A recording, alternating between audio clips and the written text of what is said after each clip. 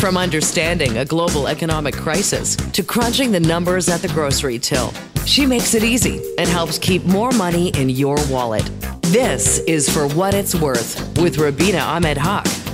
Welcome to a new episode of For What It's Worth, where we break down all the big personal finance stories, workplace stories of the week, and give you information that you can walk away with and say, I could put that into motion today. I can try to start saving more money right now.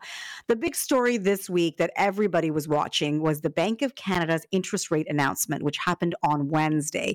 A lot of people nervous about what the Bank of Canada is doing. They have raised rates aggressively since March of 2022, and they raised rates again by 25 basis points, bringing the cumulative amount that they've raised to 475 basis points. So anybody who bought a house in 2021 or early 2022 and took out a variable rate mortgage is really feeling it. They've seen their payments go up, in many cases more than double. They've had to cut things out of their life in order to afford to make their mortgage payments. So whether that be the vacation they take in the summer, or maybe a renovation they were planning, maybe upgrading their car, anything that they were planning on doing with all that extra money that now is going to service that mortgage.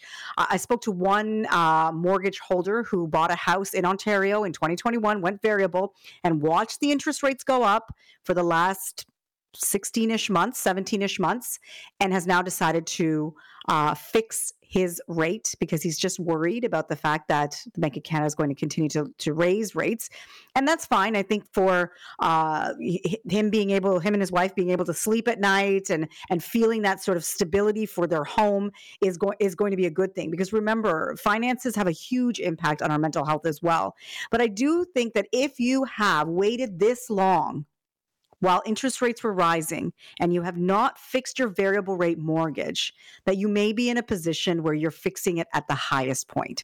We're going to be speaking to a FX analyst later in the show about today's Bank of Canada announcement and talking to him about what the forecast is for the rest of the year. His thinking is this may be the last interest rate hike for a while, maybe one more, but he thinks the Bank of Canada may now stall and see how these higher interest rates work their way through the economy. So keep that in mind.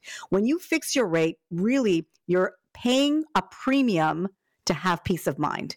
And so if you've waited this long, maybe this may not be the right time to start thinking about fixing your rate. Because in a year from now, just like we know what happens in a year, the interest rates may be in a different position. I am in no way qualified to give individual advice on what people should do with their mortgages, but this is just what economists are saying and what we are seeing happening in the markets. And also anxiety being so high and people making decisions based on emotions. So definitely the Bank of Canada this week raising interest rates was not something that mortgage holders were looking forward to, but it was expected. The overnight rate is now 5%.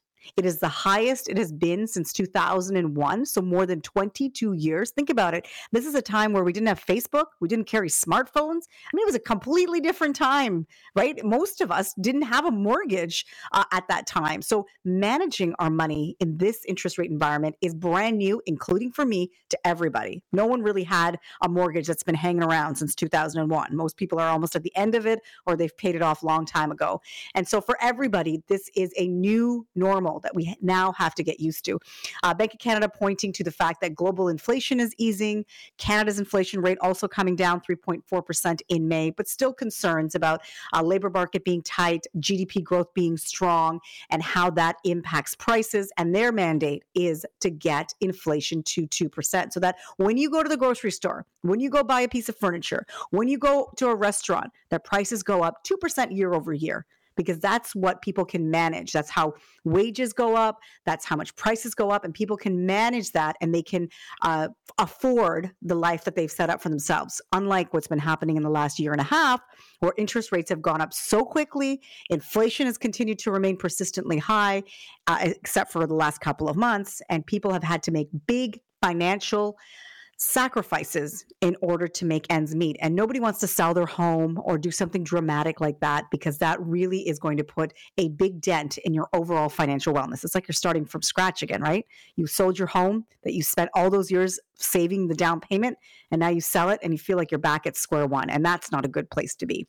We will be speaking to a financial analyst after the break about the Bank of Canada announcement, what to expect for 2023 and maybe into 2024. Could there be a recession? Could we be headed to a recession? We'll hear from him. And later in the show, we're going to speak to our very own Craig Lord, national online journalist, about his latest newsletter, Homeschool. He's talking about everything that goes into bidding on a home. So when you go and you shop around for a house, the first step when you want to buy it is to bid on it. What goes into bidding on a home? What price should you put down? What conditions should you put in or not put in? What are things that you can ask for that maybe you didn't even think about? I know that when we bought our current home, they weren't budging on price. So then I thought, let me see all the things you can throw in that might make this offer a little bit more attractive. So I got the seller to leave a couple of things behind in the backyard that really helped us sort of set ourselves up right away when we moved here. We didn't have to buy certain things for the backyard because they were already there. And also some things inside the house he left because we asked him to. And that saved us a little bit of money. And I think on his side, it didn't cost him that much, because taking that stuff with him would have cost him moving costs, right? So he saves a little bit of that too, and he gets to sell his home and move on to his next property. We will have that great conversation about Bank of Canada's announcement, a little bit more in depth, coming up after the break. And later we'll be speaking to Craig Lord. And at the end of the show, I'm going to talk about digital nomads. Have you heard of these people? People who can work from anywhere, from a beach, from a mountainside, and they still make full-time salaries. I'm going to talk about how Canada is trying to attract digital nomads to the country. I'm Rubina Ahmed-Haq, and this is For What It's Worth.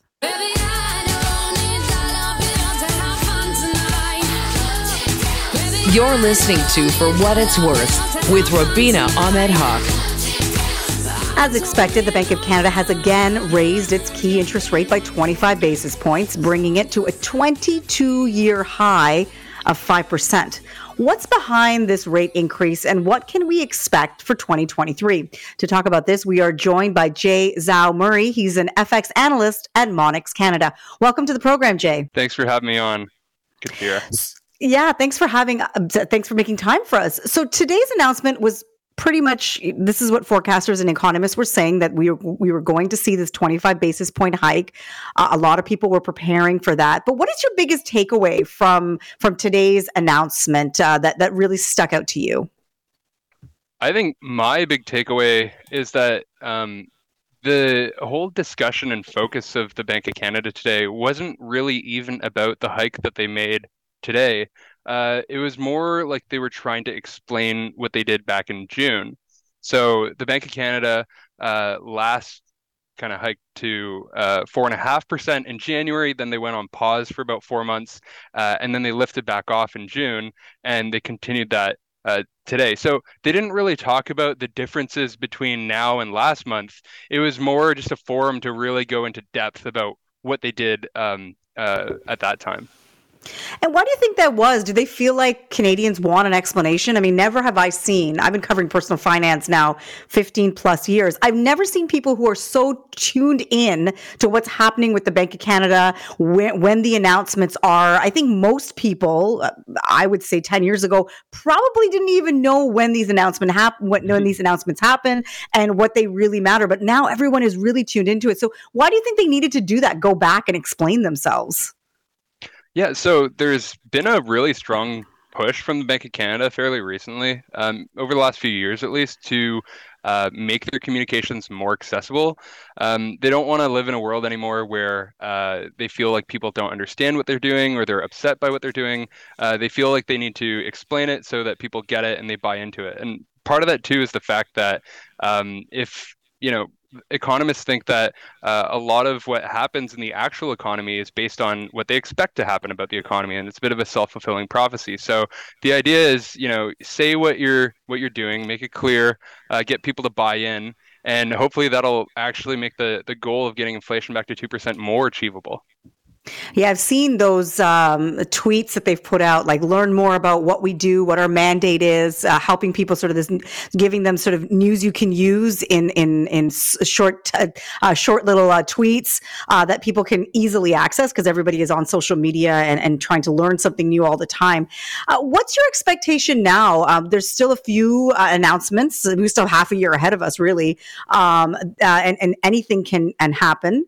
What's your expectation going forward? Will we see more interest rate hikes? Will they be slow and steady, like 25 basis points, or could we go back to the days of 1 percentage point hikes? Actually, I don't think either of those are going to happen, really. I think this is probably the last one. I think that 5% is a pretty good vantage point to see how the economy evolves over the next couple of months. By then, they're going to have a full quarter of data since their June decision to abandon their pause. And I think by then, the economy will have softened enough and inflation will come down enough that they'll say, okay, we don't need to do more. That was sufficient. I do think that there is still an upside risk that rates could go higher than 5%. But if so, it's not going to be 1%. Like we saw last year when inflation was skyrocketing. Now it's on the way down. We're getting a lot closer to 2%. So if they do act again, the risk is that they deliver one more hike this year, and it'll probably be 25 basis points. But my base case is no change from here. And is it going to do its job? A lot of people are complaining that interest rates are going up and my money's getting more expensive, especially if they've got that variable rate mortgage. But then grocery prices aren't coming down. Household items that we buy every day, they're not coming down. Travel, restaurants, everything that we want to do in the summer with our family, that's still expensive. Do you expect those prices to cool? Is inflation actually going to set in where people feel like, okay, grocery prices aren't going up 9% year over year? Well, it's funny you mentioned grocery prices because that's probably one of the areas where we haven't seen much of a turnaround. But in a lot of components of inflation, we have seen quite a bit of progress. And one of the biggest ones, for example, has been energy. So the cost of gasoline is way down, and that's a big expense for a lot of families. Obviously, that doesn't have so much to do with the Bank of Canada because the energy market's very global.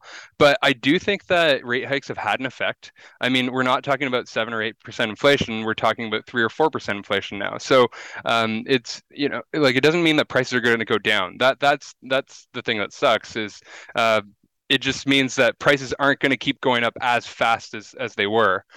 So I guess this is a new normal of higher prices. We're not really going to go back to where we were prior to the pandemic. Unfortunately, I wish we would, but at the very least, there's going to be a bit more stability from here, and I do think that we're going to get to 2%, probably earlier than the bank's even forecasting. We're speaking to Jay Zhao-Murray. He's an FX analyst at Monex Canada. The Bank of Canada has been pretty aggressive with raising interest rates, trying to get inflation under control. What are they risking? Because a lot of people in this very specific market who took out a variable rate mortgage or borrowed money from their home equity line of credit have seen their cost of borrowing skyrocket, double, even more so their payments in the last year. But for other people, we are, like you said, enjoying lower prices on some items at least. But what is the bank risking by what it did today, and maybe not raising rates even, like you said, further in 2023?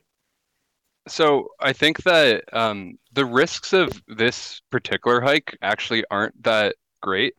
25 basis points in the grand scheme of things isn't really that much. What really matters is the full 475 basis points that they've done since the start of last year. But tweaking it by 25 basis points, I don't think is really going to change much. And really, you take a look at how GDP has performed, like growth in the economy, real growth, not just just money prices, but like actual goods and services, the volume of those goods and services has gone up, and household consumption is really, really strong. Oh man, sorry, I lost my train of thought. Could you repeat that question? I could try again. Yeah, of course. Yeah, no, I asked it in a kind of an awkward way, and that is exactly what I wanted you to say. It was something about the 475 basis points. I'll just ask the question again. Sure. The bank raised its interest rate by 25 basis points, but this has been a long line of interest rate hikes. What is the bank risking by raising rates this quickly when it comes to how Canadians can manage their personal finances? Yeah, so I don't think that this 25 basis points in isolation really changes the balance of risk that much. But 475 basis points since the start of last year is pretty significant. What I would say, though, is that people were a lot more pessimistic about the economy at the start of the year. Some people were anticipating a recession by summer. That hasn't happened. Growth has actually been very strong. 3.1% growth in the first quarter on GDP. Very strong consumption growth. And it's for these reasons that the bank's actually got a little bit of a safety cushion in order to take rates higher and not have to worry necessarily about, say, a recession, which normally we'd be worrying about. And I think one of the big risks that actually is materializing, you are hearing about this, is to avoid having people with vastly rising mortgage payments, I guess, get hit too hard by that. What a lot of banks have done is that they've increased the length of amortizations, and what this does really is it creates more risk in terms of people have to take on more debt as a whole, but in another way it reduces risk by spreading it out over time. Rather than having a lot of people renewing their payments and hitting a higher rate very quickly, they've kind of spread out that risk. So I do think that the growing debt burden is going to be a big boogeyman looming around. And what about the boogeyman of recession? Like you just mentioned, the expectation was by now we would be in one, but we're seeing wage growth. We're seeing the economy grow. The labor market, even though unemployment went up, it's because more people are looking for a job. Where do you think we'll be? Do you think we'll be in recession in 2023 or maybe early 2024? You know what? I think that the economy's pretty much surprised everybody to the upside. It's been a lot more robust than virtually everyone thought. And I think that the odds of a recession have really gone down.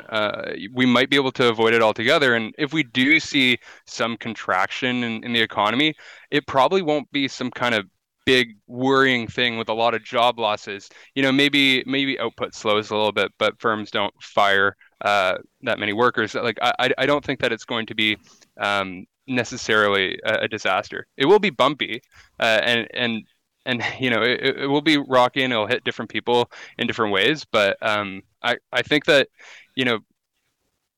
really the economy's done better than virtually anyone anticipated. Yeah, maybe that soft landing that I remember Chrystia Freeland, the finance minister, talked about, that's how we're going to end up. Maybe that will happen. I mean, everyone was saying, no, that's not a possibility when you raise rates this fast. But it sounds like that could be a possibility in the future, that we might get this soft landing despite rates coming up, like you said, 475 basis points since just February of last year. Yeah. And, one thing, too, is a lot of, and this is a global experience, but a lot of the inflation in several countries has been driven by really tight labor markets, firms not finding the workers that they need, pushing up on wages, and then the higher wages are pushing up on prices. And, in most economic cycles, what happens is that when you push down on that, people lose their jobs, unemployment goes up, and in that sense, it lowers inflation.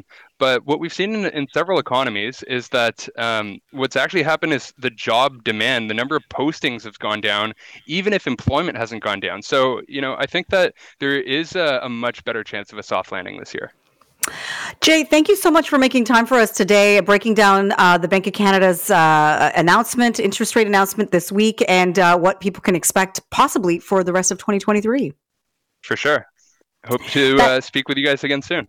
Yeah, absolutely. That's Jay Zhao-Murray. He's an FX analyst at Monex Canada. When we come back, we're going to continue on this trend of homes and mortgages. We're going to be talking to our very own Craig Lord, global national journalist, about what it takes to bid on a home, all the things that go into bidding on a home. I'm Rubina Ahmed-Haq, and this is For What It's Worth.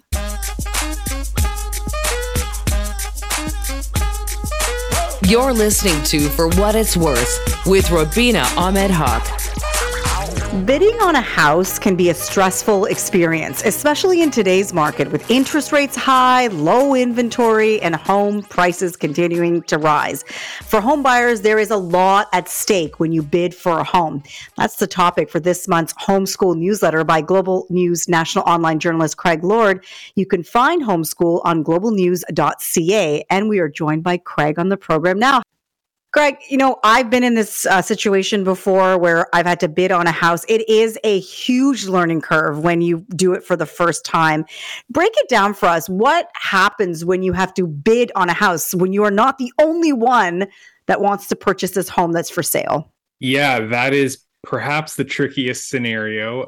We would all love to just be maybe in a one-on-one negotiation with the seller where you can maybe iron out terms, maybe get on the same page a little bit more. But when there's multiple buyers making bids and you're not sure, how high the other parties are going, what conditions they may or may not be including, it's very stressful. So, I've talked to a few realtors in the past week or so about, their mindsets going into bids, how they try and set their clients up for success.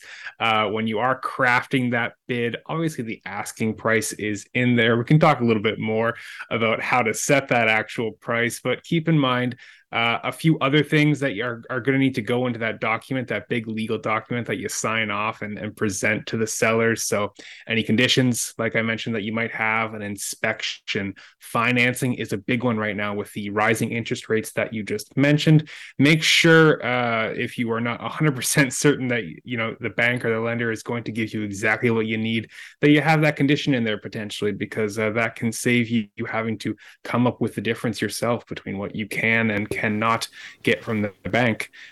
Timing around closing, when you're actually going to take possession of that home, when they're going to be vacating their house, as well as the amount you'll be putting down in a deposit, that money that you are staking to your bid and saying, yeah, this is yours if things fall short. A large deposit can certainly help to show sellers that you're serious, but it comes with risks, obviously, if things don't pan out. So a lot to consider in some of the most important legal documentation many will be signing in their lives. And I know when you're doing a back and forth, so you're negotiating, it's like you're scribbling out your little initial there, and then you're doing a new initial for the new price, and it can get quite messy, but that is a legal document. I think people sometimes don't realize, despite the fact that it's been faxed over a bunch of times, it's still the legal document that says you are willing to pay this much for the house if all of these conditions are met.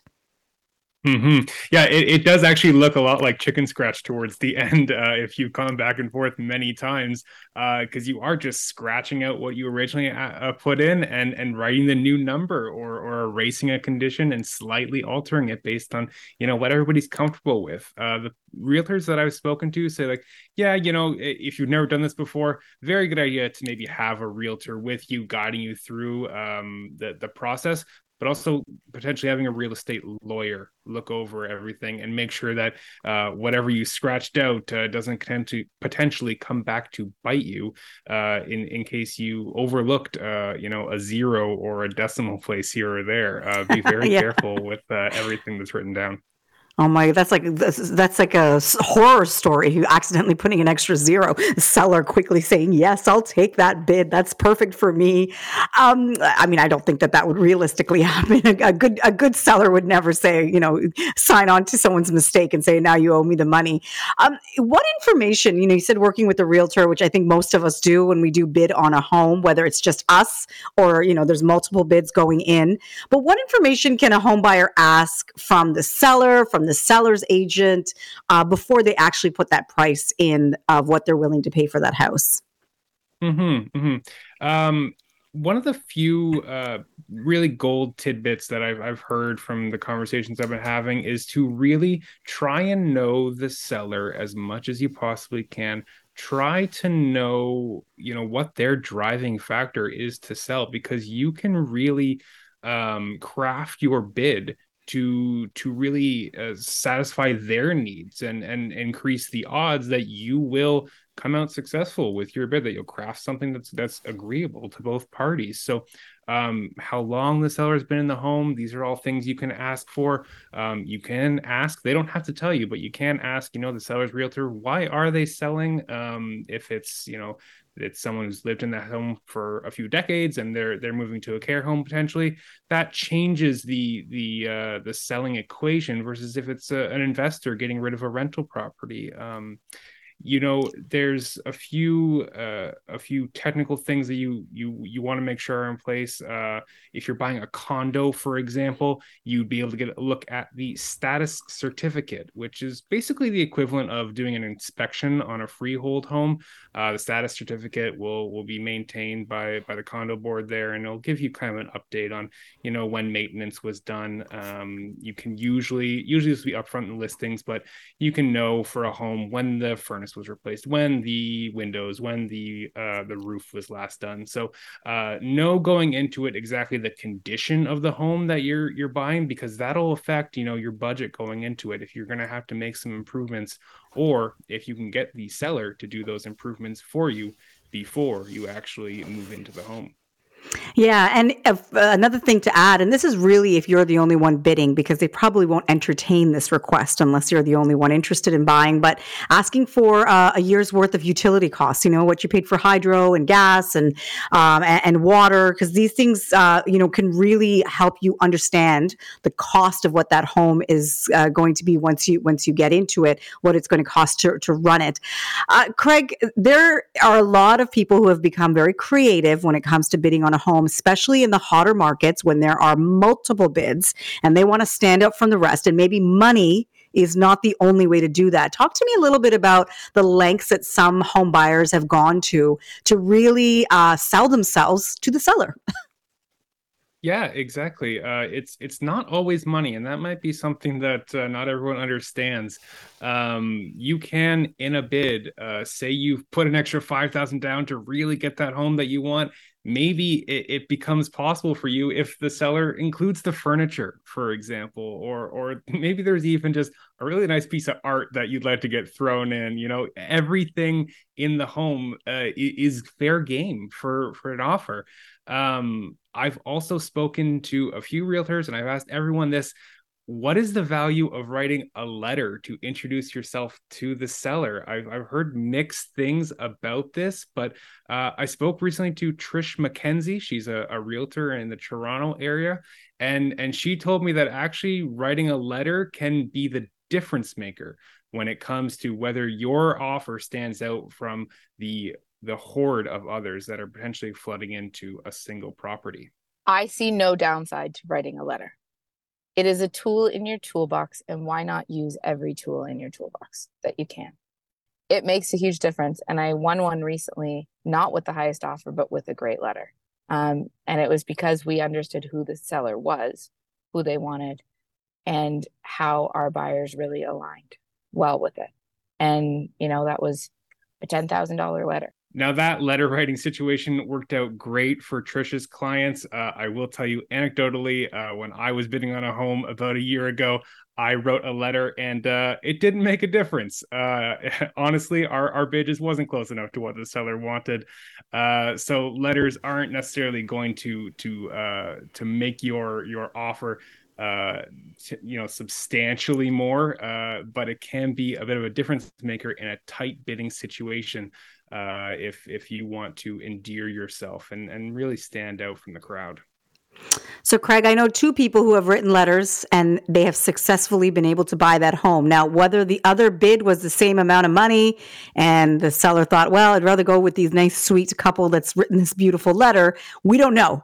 But the letter, they did both write letters. So it can work. We don't know whether that was a deciding factor, but they did write letters and they did get the home. So maybe that was a part of it. Very quickly before we go, a bully offer. Can you explain to me what that is and when someone should get involved with something like that? Yeah, a bully offer is basically when you have a seller that's set a certain date for when they're going to be accepting offers, and they want all interested parties to submit on that date. you don't actually have to abide by that necessarily. You can go ahead and say, well, a couple of days ahead of the date, here's our offer. It'll usually be a little bit higher than the asking price, and it'll put a bit of pressure on the seller to say, hey, you might not get an offer like this on your offer date. So if you're looking to get the most, here's our offer. Take it. It's time limited, but that's what we're offering. It can be a little pushy. Some sellers can definitely get put off by it. In fact, in some markets in BC, they've actually banned these kind of bully offer situations. But what it can do is, if you've got a seller that's a little stressed, they don't know whether they're going to get everything they want. I've heard from a few realtors that right now is actually a pretty decent time to do bully offers, because sellers have been holding on to their properties for a while and might be looking to get rid of it. So if you can jump in with the right timing and maybe a little bit of forward, shall we say, bidding, it can work out for you and still satisfy everyone in the process. Well, Craig, I really look forward to reading this month's newsletter. I think this is a topic that people don't ask enough questions about, and it's such a crucial point in time when you are looking to buy a house. How much you bid, when you bid, the way you go into the bid, it really can be the difference between being successful or being back on the, pounding the pavement again, looking for that dream house. I really think this is one newsletter that anybody who is looking to buy a house in the near future should be reading. Thank you so much. Thank you, Rubina. That's Craig Lord. He is Global News National online journalist and also the author of Homeschool. You can find Homeschool, which this month they're talking about bidding on a home and everything that goes into that on globalnews.ca. When we come back, I want to talk about digital nomads. These are people that can work from anywhere at any time, and they never have to see their boss face to face. There's a lot of people leaving Canada to become digital nomads, but Canada is actually trying to attract digital nomads to our country. I'll break down exactly what that is when we come back. I'm Rubina Ahmed-Haq, and this is For What It's Worth. From understanding a global economic crisis to crunching the numbers at the grocery till, you're listening to For What It's Worth with Rubina Ahmed-Haq. Thank you so much for joining us this hour on For What It's Worth and listening to all the personal finance and workplace stories that affect you as Canadians. And I hope you got something from it, especially Craig Lord, our national online journalist, talking about everything that goes into bidding for a home. Now, Craig, I know, talked about how writing a letter, does it make a difference? Does it not? But like I said, I know two people who wrote letters to the sellers and they got their bid in. They were successful in buying that home. So it could have played a role. I mean, I don't think it hurts to be a little personal.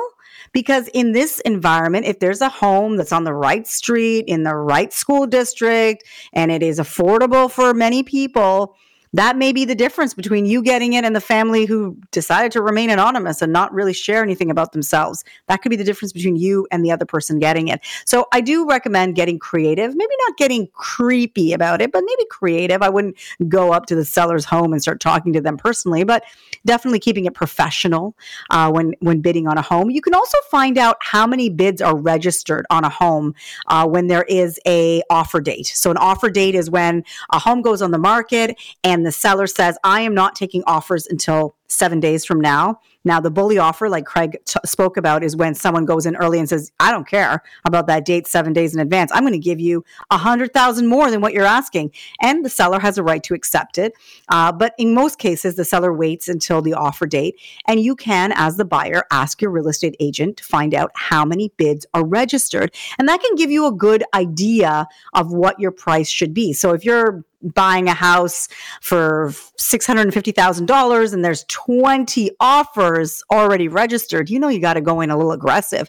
But if you're buying a house, same price, but there's 2 offers, you can maybe just go in at asking or maybe even a little bit lower. Really speak to your agent about where they think the pricing should land. But you have a little bit more flexibility when there isn't as many people bidding on that same home. Also, really interesting speaking to the FX analyst, Jay Zhao-Murray. He is with Monex Canada, and how he thinks this is the end of interest rate hikes? I hope so. I know a lot of people have suffered for the last year and a half through these hikes, seen their payments go up. Many people have had to give up a lot financially in order to afford the payments on their home because they don't want to sell their home. They spent so much time saving for a down payment, getting into a new home. And one person I spoke to, which I think made a very valid point, said there needs to be more financial literacy between the mortgage applicant and the mortgage advisor.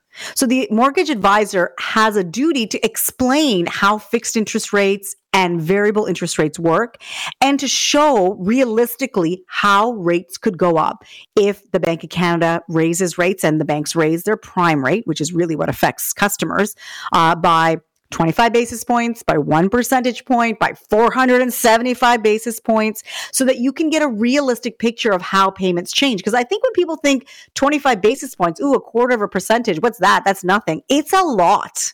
It's a lot when you put it into a mortgage calculator. And I think mortgage advisors would be smart to really educate their customers, those mortgage applicants sitting across from them, especially first-time home buyers, especially newcomers to Canada who have never bought a home in this market, in the Canadian real estate market, of how payments change as interest rates go up and down. I know most advisors do that job, but I think that needs to be front and center, considering everything that we have gone through. And the other thing that I found interesting was speaking to a financial counselor, or rather a financial planner, certified financial planner.